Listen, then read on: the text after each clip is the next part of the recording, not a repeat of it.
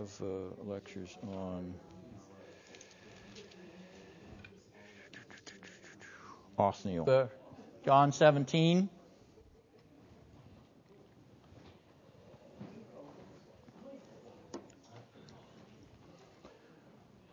Now, as I look ahead to next week, we will be coming to the Passion narrative, which is the arrest and the trial of Jesus in chapters 18 and 19. It's going to take me a couple of weeks to do this very complex, detailed, and rich narrative, but it will be far more perspicacious than perhaps what you heard in the first hour tonight.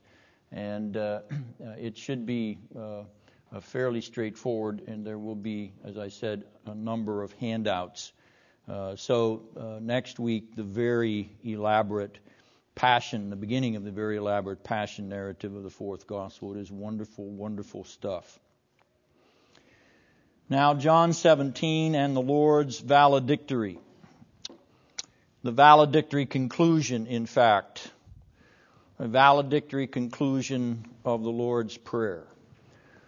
The Lord's covenantal farewell concludes with the Lord's benedictory intercession. The Lord's Prayer here in John 17 has been called His high priestly prayer.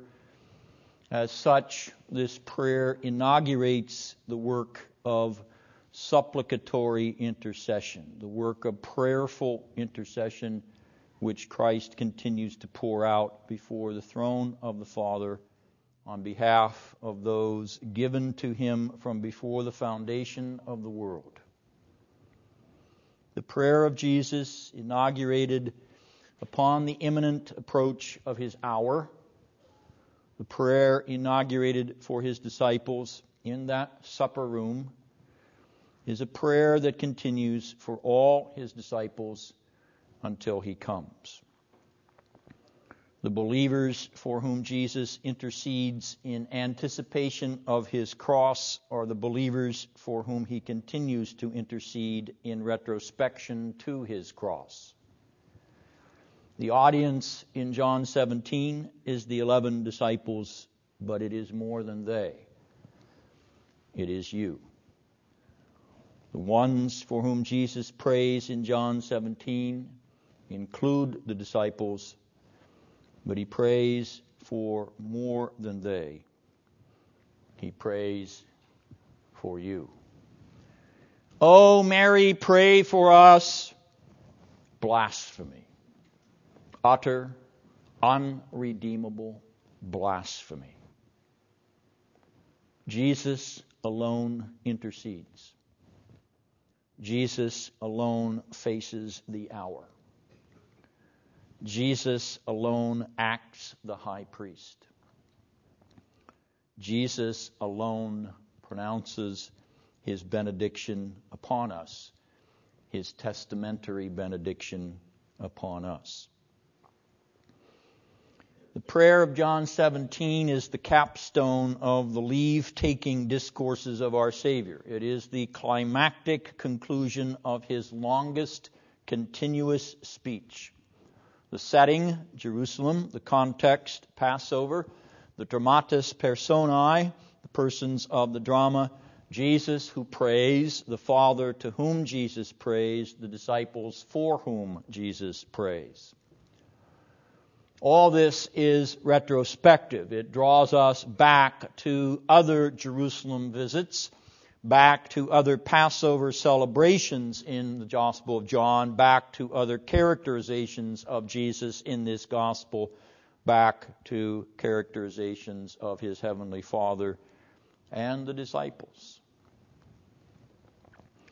We are not amazed. No, we are not amazed that the vocabulary of John 17 is retrospective, climactically retrospective. The words are poignant, forging links with what has gone before, what has been said before, what has been revealed before. If the Passover was commemorative, then this prayer of our Lord is commemorative of his words and deeds from John 1:19 to John 16:33. We will not begin to fathom the depth of this prayer of Jesus unless we exhaust the retrospective vector, which tells us he is culminating all that he has said and done. He is bringing everything that he has said and done before this chapter to its culminating climax. I will not reach the bottom of this prayer tonight. There is not time to connect every link of John 17 with its retrospective antecedents in the book of Jesus' signs and the book of Jesus' hour.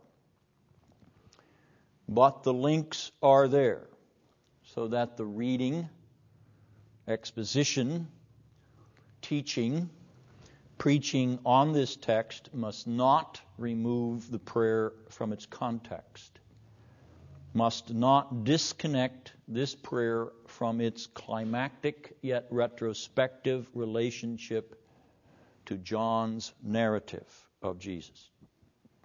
No.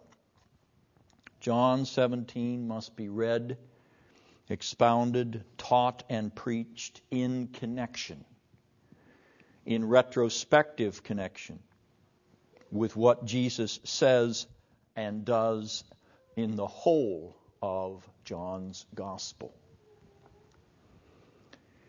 By now, you know my method. You know my articulation of Gerhardus Voss's biblical theological method. By now, you are anticipating my next remark. By now, in sound biblical theological fashion, you are already at my next point. By now, you are learning to think biblically theologically. By now, you are hungry for more than milk.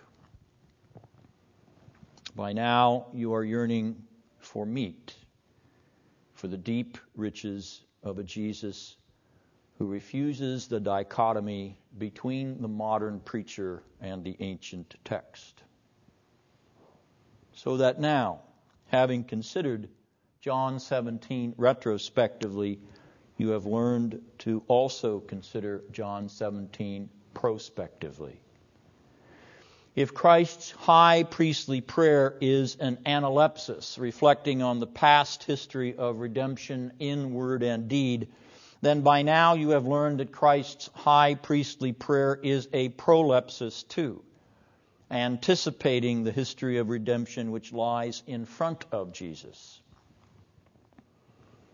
By now you know that John 17 is united to the previous history of redemption, and you know by now that John 17 is united to the future history of redemption. Retrospective and prospective biblical theological vectors are contained in this chapter, yes, in John 17. By now, you know my method. You know my articulation of Gerhardus Voss's biblical theological method. By now, you understand that the retrospective and prospective vectors are not static. They are not atomistic. By now, you understand that the retrospective and prospective vectors are dynamic. They are organic, like a living, breathing organism. By now you realize that the retrospective and prospective vectors are suffused with the intersectional. They are permeated by the interface between the vertical and the horizontal.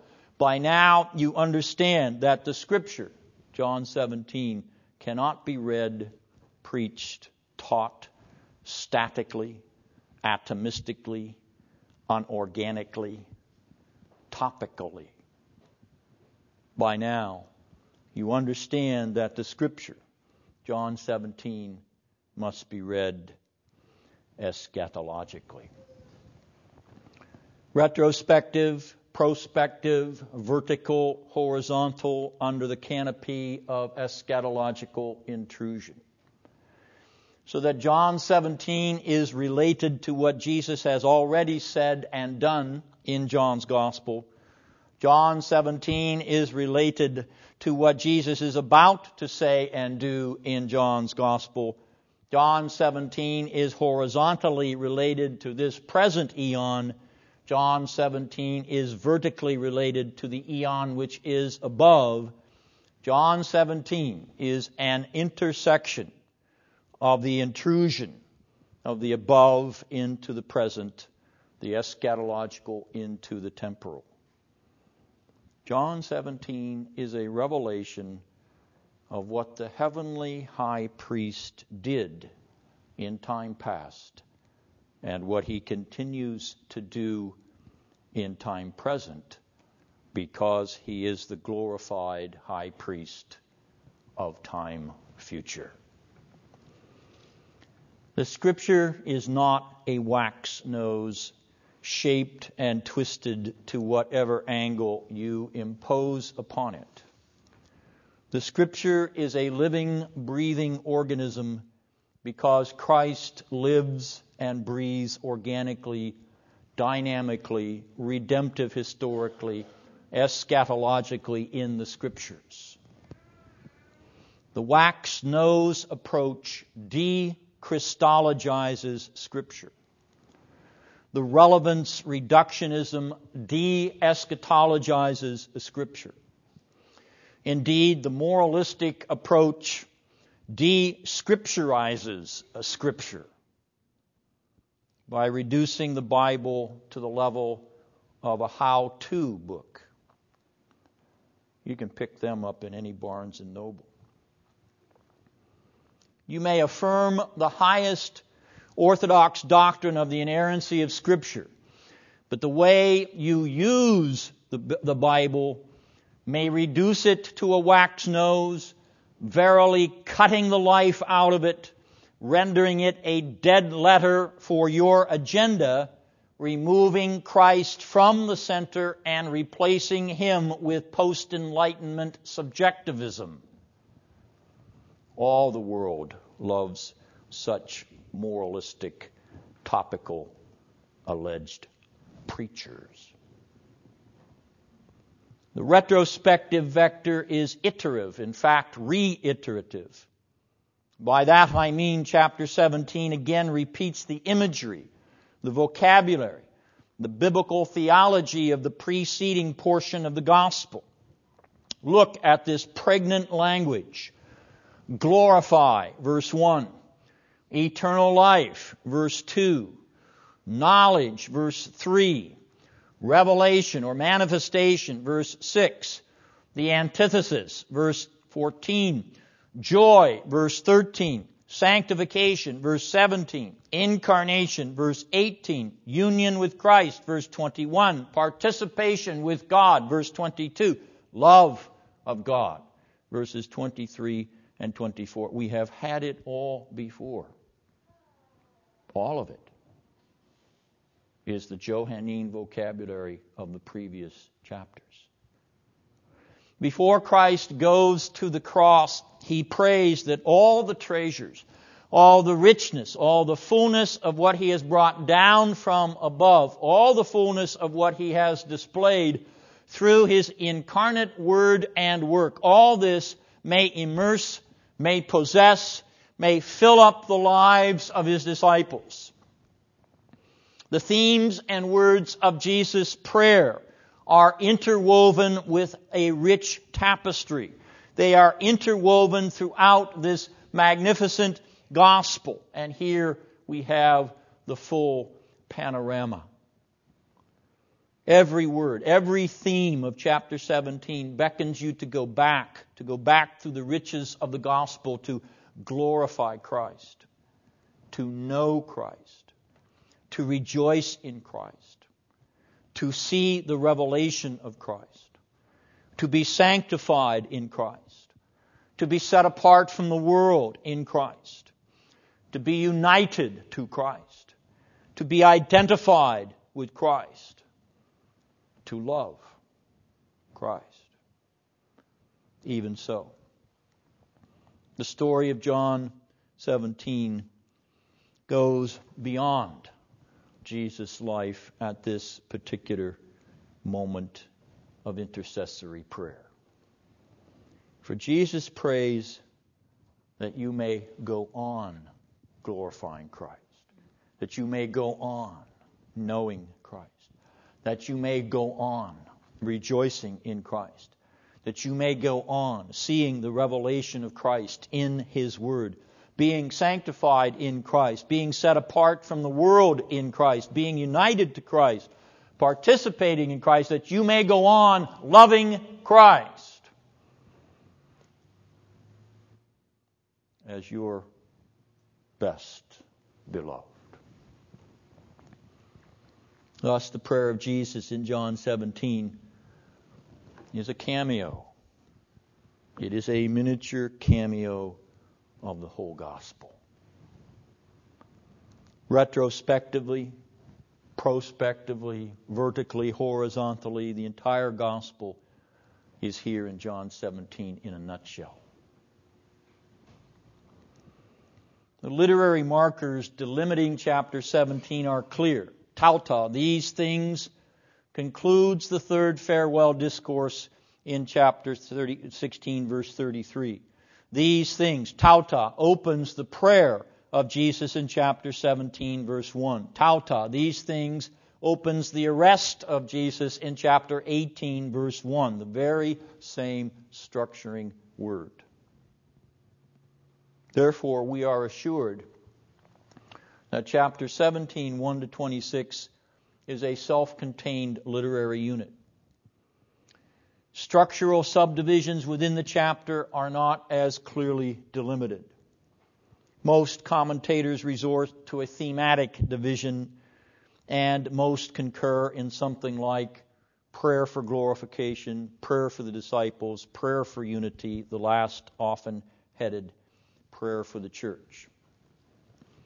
More detailed outlines suggest verses 1 to 5, glorification, verses 6 to 8, revelation, verses 9 to 19, prayer for the disciples, verses 20 to 24, prayer for unity, verses 25 and 26, love of God in His own. But there is no clear, definitive structure evident from the flow of this chapter, and that's the reason I have given you no handout. I would like to suggest that the meaning of the Lord's Prayer is related to the Leitwörter, the key word which dominates these verses. And you will notice that that key word is the verb to give, in Greek didomai. That verb occurs 17 times in this chapter. In verse 2, 3 times. In verse 4, once. In verse 6, 2 times. In verse 7, once. In verse 8, 2 times. In verses 11, 12, 14, once each. In verse 22, 2 times. In verse 24, 2 times. Add it all up, 17 times. The word give, from the verb to give, occurs in this chapter. The verb describes the action. Remember, verbs are action words.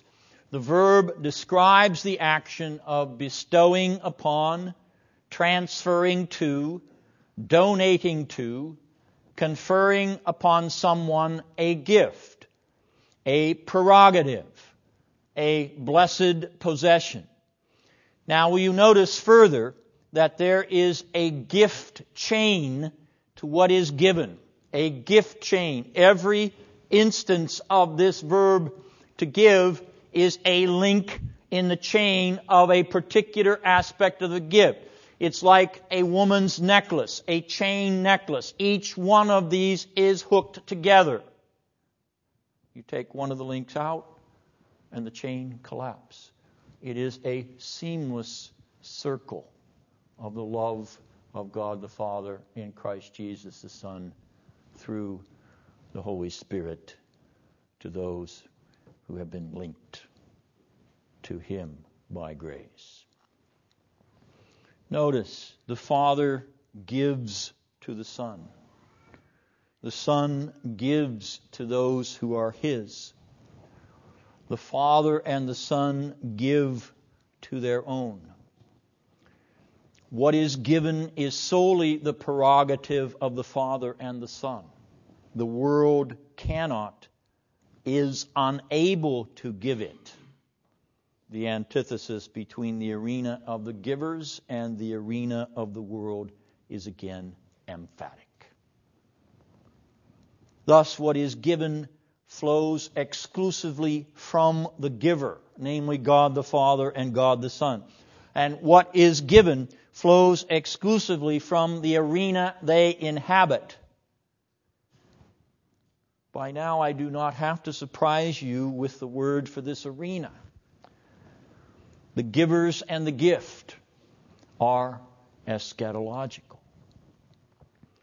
Jesus' prayer is a revelation that the eschatological givers and their precious eschatological gift are flowing down to those who belong to them, their precious possessions. What is the first giving mentioned in this prayer? Verse 2. All whom thou hast given him. The eschatological possession belonging to the Son, being given to the Son, is declared in John 17:2. But now more than the possession of the Son, or coterminous with the possession of the Son, is what the Son Himself gives to those whom He possesses, to those who belong to Him and His Father, that He may give them eternal life. The life which is given to those who belong to the Son is the life of eternity, the life of the arena of the giver, the life antithetical to the life of the world, the life of the eschaton. The gift chain grants eschatological possession, and linked to that, eschatological life. Jesus is praying that as a result of His glorification, His death and resurrection, as a result of His glorification, those who belong to Him will have the life of heavenly glory. They will have it. They do have it. It is a gift to them now. It is a gift to them not yet. It is an eschatological gift belonging to them now and forevermore. The gift chain continues. It contains knowing. Here is a powerful biblical concept, knowing, as a husband knows his wife, as a wife knows her husband, intimately, completely, passionately. The gift of possession is the gift of being possessed by God the Father and God the Son. The gift of living is the gift of being made alive by the life of God the Father and the life of God the Son. The gift of knowing is the gift of being known of God intimately, being known of God completely, being known of God passionately. This is life eternal, that they may know Thee, the only true God, and Jesus Christ whom Thou hast sent. Verse 3. There is a knowing so intimate that no intimacy of this world can compare with it. It can only be a faint suggestion. The eschatological gift chain continues. The next link is the name of God, verse 6. Those belonging to God the Father and God the Son possess the name of God. His name is written on their foreheads. His name of ownership, His name of lordship, His name of servanthood is on them. And having been given the name of God, having been called by name the children of God, they receive, they understand, they believe the Word of God. End of verse 6. Receiving, understanding, believing the Word of God is a gift, verse 8. It is an eschatological gift because it is as though the receivers are sitting before the face of God, listening to every word that proceeds from His sacred mouth. The trivialization of the Word of God, the trivialization of the Word of God, the reduction of the Word of God to the agendas of the world, the flat reduction of the Word of God to accommodate the world, the culture, the needs of our time, is a refusal to belong to the eschatological arena. It is a refusal to belong to the eschatological world. It is a refusal to hear the Word of God as proceeding from His heavenly throne. It is a refusal to understand and believe that in the hearing of the Word you hear the very voice of God in all of its eschatological glory and majesty. The world wants you to reduce the Word of God to the relevant, the pragmatic, the anecdotal, the humorous, the slick, the polished, canned sermon that you bought from the sermon preparation service and downloaded from the internet, complete with jokes, illustrations, quotations from Moltmann to Madonna. The world wants preaching that connects with every this worldly relevance gimmick because the prince of this world knows that those are throwaway sermons. They're throwaways. They don't translate anyone into the arena of the gift. They only leave them earthbound. They don't draw anyone into the glory of heaven, the awesome majesty of the speech chamber of the one who lived for you, who died for you, who rose again for you, who sits at the right hand telling you His precious words by the renewal of the Holy Spirit, words of eternal life, words of intimate, passionate knowing of God the Father and God the Son, words of the precious name of God by which you are now called, words of faith by which you are transported in the world to come Sabbath after Sabbath after Sabbath, even now, until you come to that world to come at last, when your possessor, your giver, possesses you with a consummately eschatological gift.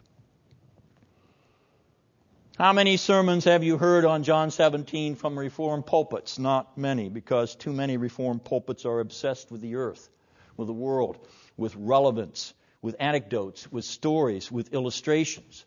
John 17 is too heavenly oriented to be reduced to worldly horizontalism. John 17 is antithetical to the world. I am no more of the world. That's not Dennison. That's not Voss. That's Jesus. Verse 11. They are not of the world even as I am not of the world. Once again, that's not Dennison. That's not Voss. That's Jesus. Verse 14. If I talk like that, if Voss reads like that, it's because, by the grace of God, we're trying to think like Jesus thinks. And we are not controlled by anybody's programs or agendas on the face of this earth. And don't try to make us be controlled. Because Jesus is our Lord, and His Word is our ultimate authority. This is inerrant Scripture. These words of Jesus in verse 11 and 14 are inerrant Scripture. They are more. They are the very words of Jesus Christ. They're not the words of Paul. They're not the words of John. They're not the words of a man given by the Holy Spirit to the man. These are the ipsissima verba Christi, the very words of Christ. Son of God, ontic deity, very God of very God. They are not to be qualified. In the face of these words, how can any preacher, any teacher of the Word reduce the text to the world? Begin and end his preaching and teaching with the world. The sermon begins when the world of heaven is displayed through the text. No, the sermon doesn't begin when the practical application starts.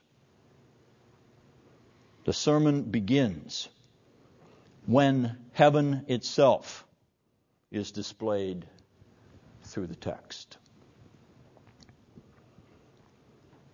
The sermon begins when Christ is seen as the application. No, I'm not afraid of the Word.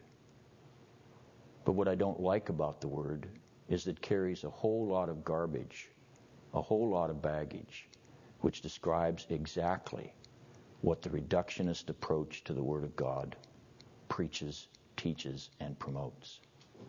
That's why I don't like the Word. But I'm not afraid of the Word.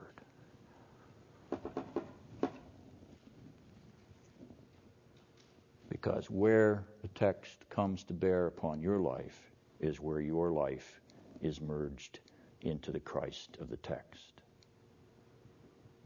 That's participation, not application. That's identification, not application. That's union with Christ, not moralism, not topicalism, not anecdotalism, not cultural relevancism. So I'm not afraid of the Word, but let's have the Word mean Christ. Not everything else but Christ. Or Christ tacked on to the end in 2 minutes or 3 minutes as a kind of, all right, we'll save it so that they don't walk out thinking it was just a Jewish synagogue exhortation. We'll use Jesus at the end. Any oddfellow Toastmaster can do that. You've baptized your sermon with Christocentricity because you put Jesus as a stinger on the end, like John Philip Sousa puts the stinger at the end of his marches. Jesus is all through chapter 17. He's not at the end of this chapter. He's not the last word, the conclusion. He's the heart and soul of every word, every letter of every word, every verse of this 17th chapter. Can your sermon be any less? Can your teaching be any less? Can your reading and studying of the Scriptures be any less?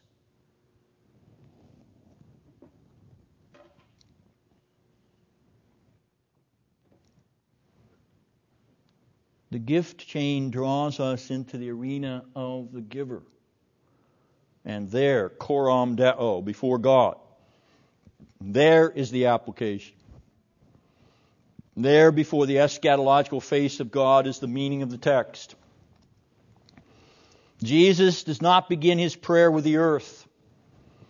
Jesus does not begin his prayer with a folksy illustration. Oh, by the way, do you remember what we did last week in Jerusalem? Jesus begins his prayer with heaven, the arena of the gift. We dare not begin or end our preaching and teaching with the earth. To do so is to embrace the other side of the antithesis, which Jesus here condemns. I am not of the world. That is Jesus. That is Jesus on the antithesis. The gift chain includes the gift of the antithesis, the gift of the world to come, the eschatological world, the world of the givers. And that world is not a world of perdition. It is not a world of damnation. It is not a world of condemnation, malediction, or reprobation. That world, that glorious eschatological world, is the world of salvation, justification, benediction, election. Here is a gift. Here is truly a gift. The antithesis of perishing, the antithesis of perdition, the antithesis of a world that reveals itself in this arena. God the Father and God the Son give the antithesis of the world that is perishing, verse 12. They give the life of the world that is being saved. God the Father and God the Son give the antithesis of the world of perdition, verse 12. They give the life of the world that is elected unto heaven. But, oh, Mr. Dennison, you are removing us too much from this world. Mr. Dennison, this world is attractive, it is beautiful, it is groovy, it is comfortable. Mr. Dennison, I want Jesus at the level of the world. Let me have Jesus with the world. I want Jesus down with me. Let's get down, Jesus. I want you to down with me in the world.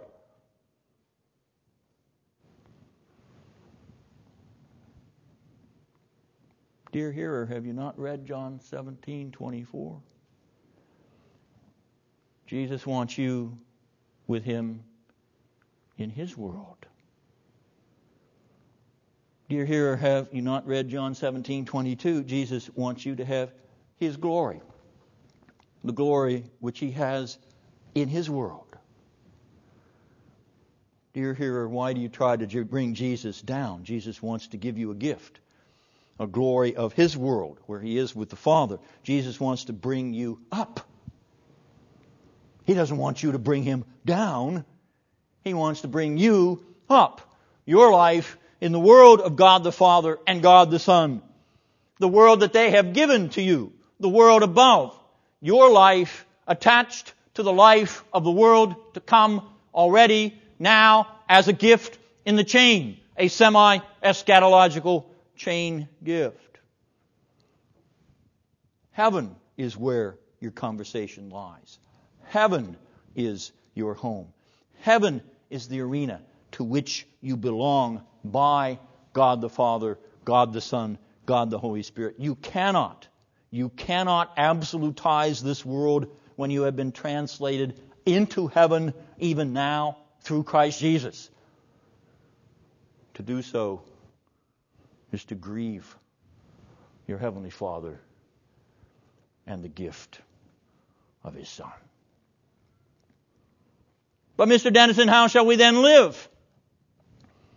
Mr. Dennison, how shall we live and act in this world? Dear hearer, have you not read John 17? There is a paradigm, fascinating paradigm laid out in this precious prayer of our Savior. It is a mirror pattern, a giver-receiver pattern, a reciprocal relationship unity. I have not focused on the issue of unity in this chapter, a chapter which has been the proof text for ecumenical unity since the launch of the Federal Council of Churches in 1905. The FCC, Federal Council of Churches, was the predecessor to the NCC, the National Council of Churches, which was founded in 1950. And of course, there's the WCC, the World Council of Churches, launched at Amsterdam in Holland in 1948. Today, many mainline denominations use John 17 to support organic church unity. The most recent scheme, the so-called COCU, Consultation on Church Union, COCU, launched by Eugene Carson Blake in 1960, who was at that time the chairman of the National Council of Churches. These organizations are nothing less than ecclesiastical bureaucracies bent on exercising power in the modern world, and that's why they have lobbies in Washington, D.C. They are political action agencies. Just ask the Jews, who are absolutely outraged at what the Presbyterian Church USA did last year at their General Assembly to divest themselves of any investment in the state of Israel. Politics, not gospel. Politics. In a world which today, if you looked at the images on the TV screen, 1.5 million Lebanese saying end of tyranny of Syria, 1.5 million people taking on the streets in an Arab tyranny asking for freedom and liberty. Go to it, George Bush. Let's have more of it. You may be looking at one of the greatest presidents in the United States with this tsunami that's sweeping across the Islamic tyrannical world. You may be seeing one of the most remarkable instances of foreign diplomacy in the history of Western civilization right now. You are living in a very exciting time. The Arab world is about to collapse. Its tyranny is about to collapse. The tyrants are in retreat.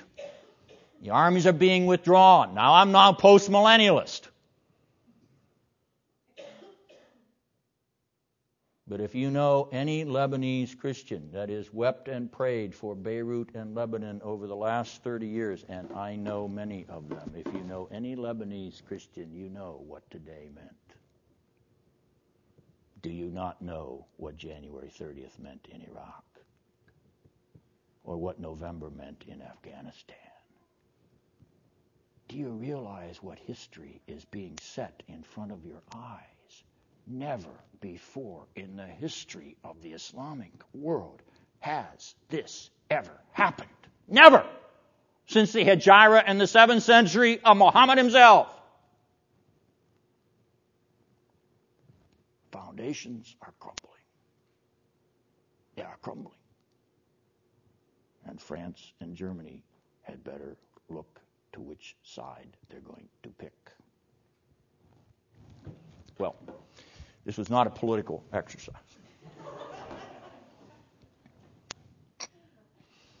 But the agenda of the World Council, National Council, Federal Council are political, social, cultural agendas.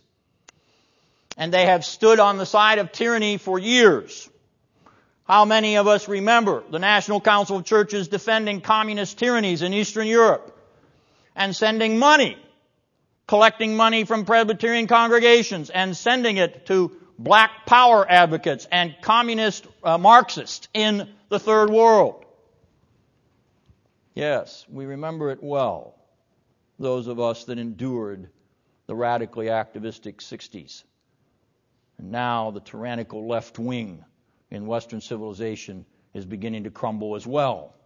And when the Independent in England, the Independent, one of the most radical left-wing newspapers in England, puts the headline last week, "Was Bush right after all?" Huh? As Bob Dylan said, the times they be a-changin'. Yes, they be a-changin'. Well, these ecumenical organizations represent the Protestant equivalent of the Holy Roman Empire. Eugene Carson Blake, who launched COQ, was not mislabeled the Pope of Protestant ecumenism. That's what they called him. Suffice it to say that the unity envisioned in John 17:21 and 22 is a reflection not of political horizontalism, but it is a reflection of the ontological unity of the Father and the Son. That unity is mystical and invisible. Hence, the unity for which Jesus prays is that his followers may manifest the mystical unity of the communion of the saints together with the invisible bond that joins them to the Father and the Son. Eisegesis turns a precious eschatological unity into its temporal opposites.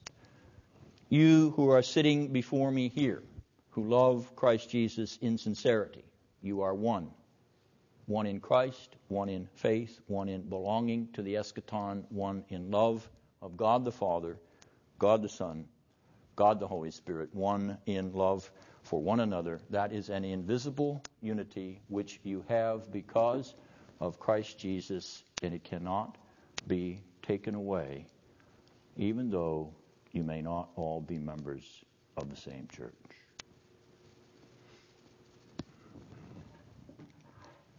But back to the issue of how shall we then live, and the paradigm of the mirror reflection.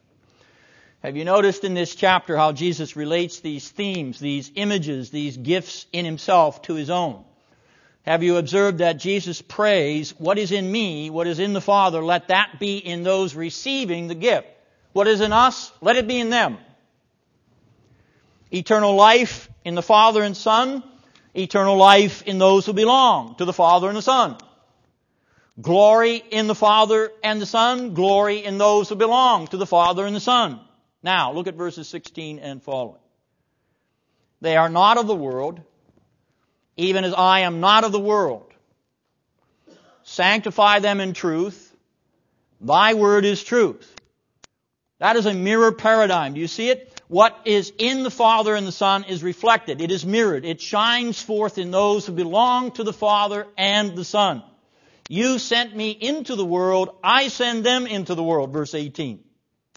the eschatological apostle, Jesus Christ, sends his semi-eschatological servant apostles, the disciples. I sanctify myself that they may be sanctified. Verse 19. What is in Christ is in those in Christ. Even the oneness motif. Notice, the unity theme is reciprocal. I in them, thou in me. Verse 23. And finally, the love of God. That the love wherewith thou didst love me may be in them, and I in them. Verse 26. Here is how we shall then live.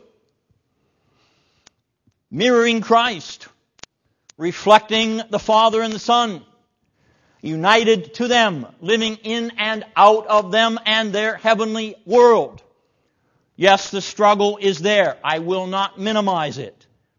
But the dynamic, the ethical dynamic is Christ-centered. It is heaven-centered. It is God-centered. It is eschatologically centered.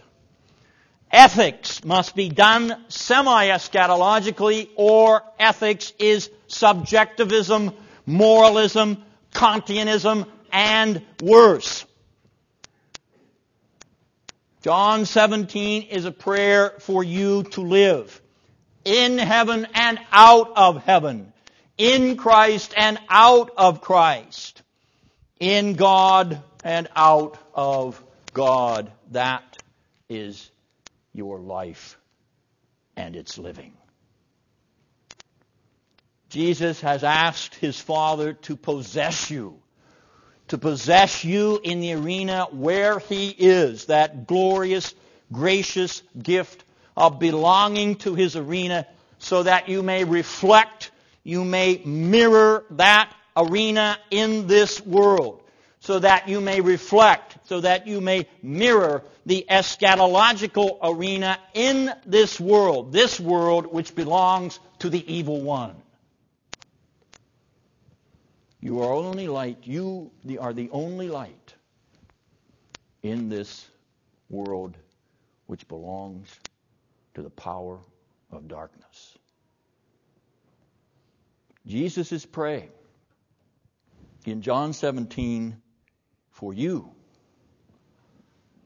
Even now, that prayer continues. For he prays for you without ceasing. He ever intercedes for you as the great eschatological high priest who bears your prayers as a sweet smelling offering to his Father, and sanctifies every word of your prayers and purifies them in laying them at the feet of his beloved Father Almighty. There's a prayer life for you. There's a prayer life for you. You immersing yourself in the prayer life of Jesus in John 17. And now let your prayers cut forth. Oh, give us that new refrigerator that we need, or, Aunt Mary broke her toe, or whatever.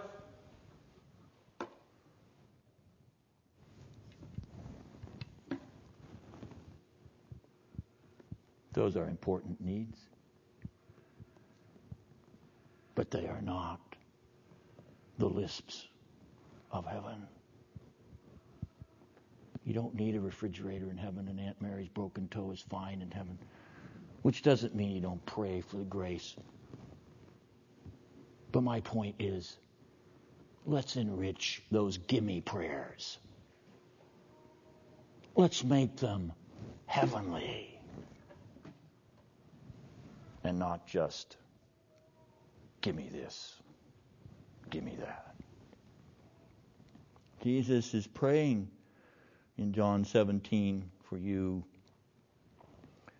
praying that now and forever you will be united to him in the eschatological world to come. even now as you mirror him in your pilgrimage through this world. Go in the prayer of Jesus and reflect that heavenly glory in your house, in your job, in your neighborhood, in your community, in your church, in this world. That's what Jesus is praying for you tonight.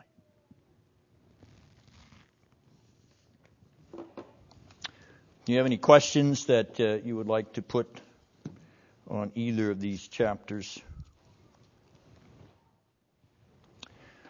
Hi, Tracy.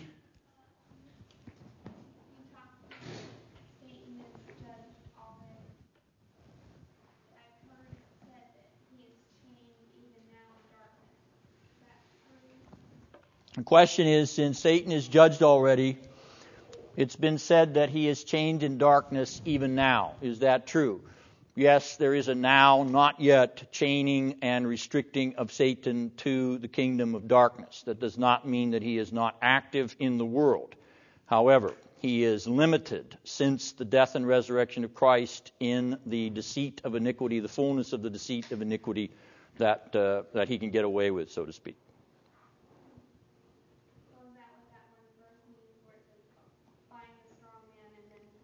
Correct. Jesus has bound the strong man, and he is restrained in a way that he was not restrained before the incarnation of Christ. And that is an already not yet restraint. Sure, go ahead, Tracy. You still have the floor.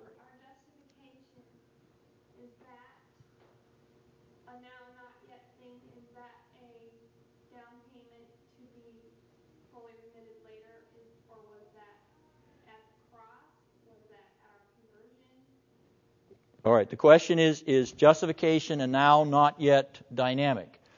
Yes, it is. Let me use Christ as an illustration to try to let you see this.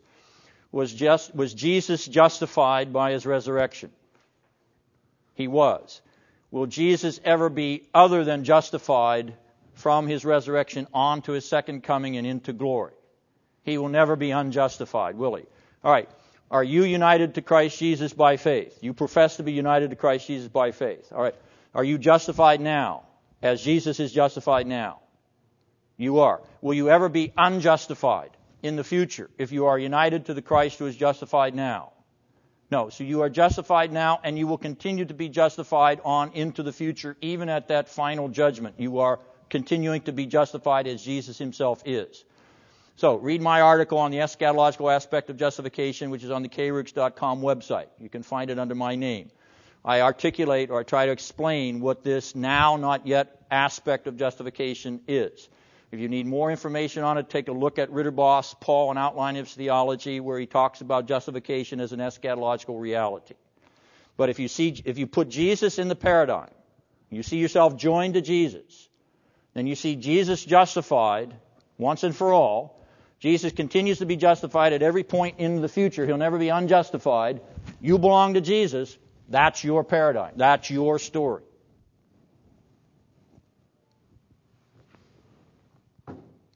David. I hope I'm not the student of last resort here for questions.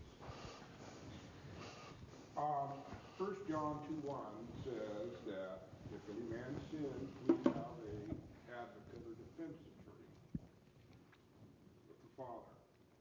If Satan is not accusing the brethren today, who initiates these Supreme Court of Heaven proceedings?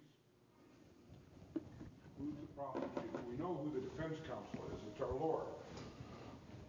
All right, the question is, if Satan is condemned already, or the accuser is crimped already, what's the reference in 1 John 2:1? And my response to that is that the imagery of 1 John 2:1 is a kind of immanentization of the semi-eschatological. In other words, it's a kind of realization in terms of the tension of realizing where we are in that eschatological drama. You are caught into the advocacy of the Son on your behalf if anyone in this arena accuses you.